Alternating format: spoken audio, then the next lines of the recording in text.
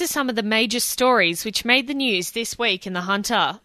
On Monday, a manhunt got underway after a violent armed robbery at Shoal Bay. Police said a man wearing a silver motorcycle helmet and gloves threatened staff at the Shoal Bay Country Club with a knife just before 1:30 on Sunday afternoon, making off with cash. However, he was approached by a 24-year-old male staff member outside the premises who managed to get the money back. But the offender lashed out with the knife, slashing the worker across the face before running off down Tomaree Street. The worker needed stitches for lacerations to his face. A 12-year-old girl was one of 3 people injured in a head-on smash at Myuna Bay. A Holden Commodore and a Mitsubishi wagon collided on Wangi Road on Sunday morning.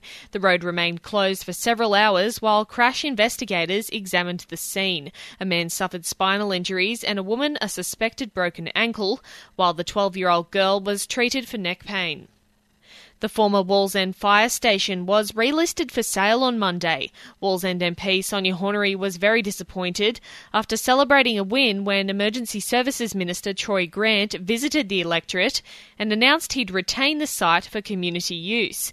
Sonia Hornery said the minister has now gone back on his word. We heard Troy Grant say that he would seriously look at the old fire station remaining in community hands, particularly when we'd expressed to him an interest on behalf of some local men sheds who would do a great job there. I'm really disappointed that the government have put their profits before the Wallsend community, which is fundamentally what they've done.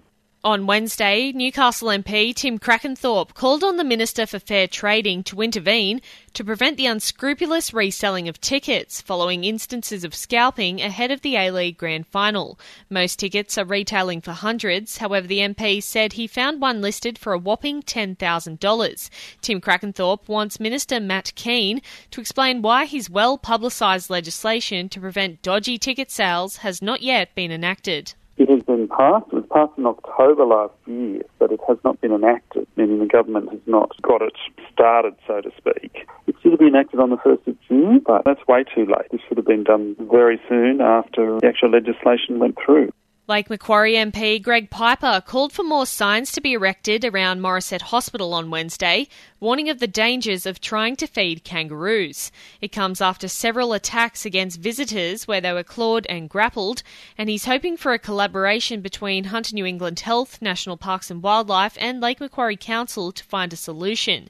Greg Piper said the grounds of the hospital have become a tourist hotspot, with online advertising promoting the area as a cheap and highly recommended day trip for overseas visitors wanting to see kangaroos. It's become very popular and very widely known through social media and travel websites, and I don't see how we can turn that around. It's unrealistic, but let's step up and do a little bit more in the way of managing it to make sure that everybody stays safe, as do the kangaroos.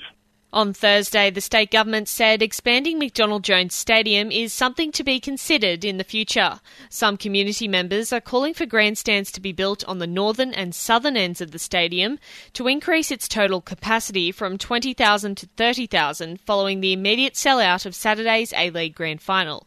Parliamentary Secretary for the Hunter, Scott McDonald, said international events like the Matildas versus Brazil have proved the Hunter can host big games, but we must carefully consider whether taxpayer money is best spent on a stadium expansion.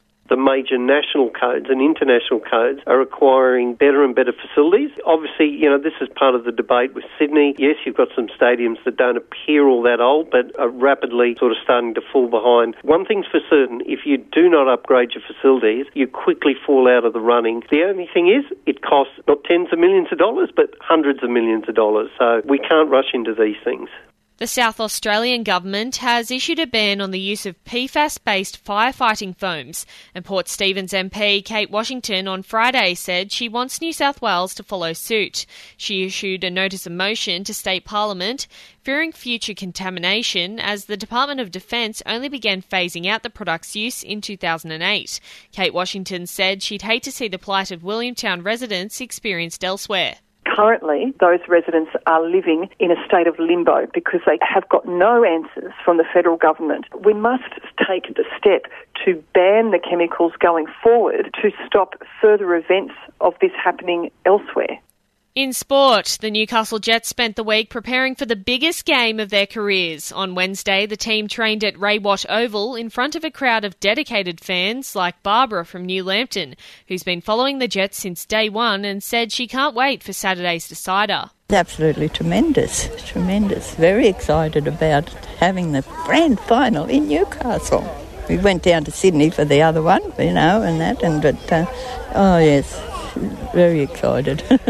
On Friday, the club signed former keeper Ivan Nasevsky to an extraordinary one-match deal as backup for the grand final. He'll sit on the bench as a replacement for Glenn Moss after Jack Duncan failed a fitness test after being injured. Nasevsky has previously played with the Jets as well as Sydney FC and the Mariners. To the NRL now, the Newcastle Knights geared up for their clash with South Sydney Rabbitohs on Friday. The starting 17 remained unchanged, however, Danny Levi came into the extended squad for Brock Lamb. Coach Nathan Brown said he hopes to see an improvement in combinations. Last week the times we obviously didn't flow quite as well, which is understandable because Connor's been out for a month and Jack's only was his first game at halfback, so it was understandable, I suppose, but I'd like to think that we could have a little bit more flow, and I think that'll come with Jack having one game and being a bit more confident and Connor being back.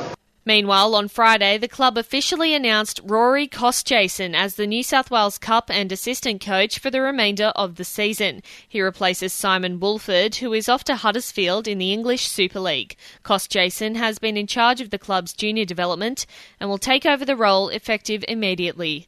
And that's a look at the week that was from 2NURFM Hunter News.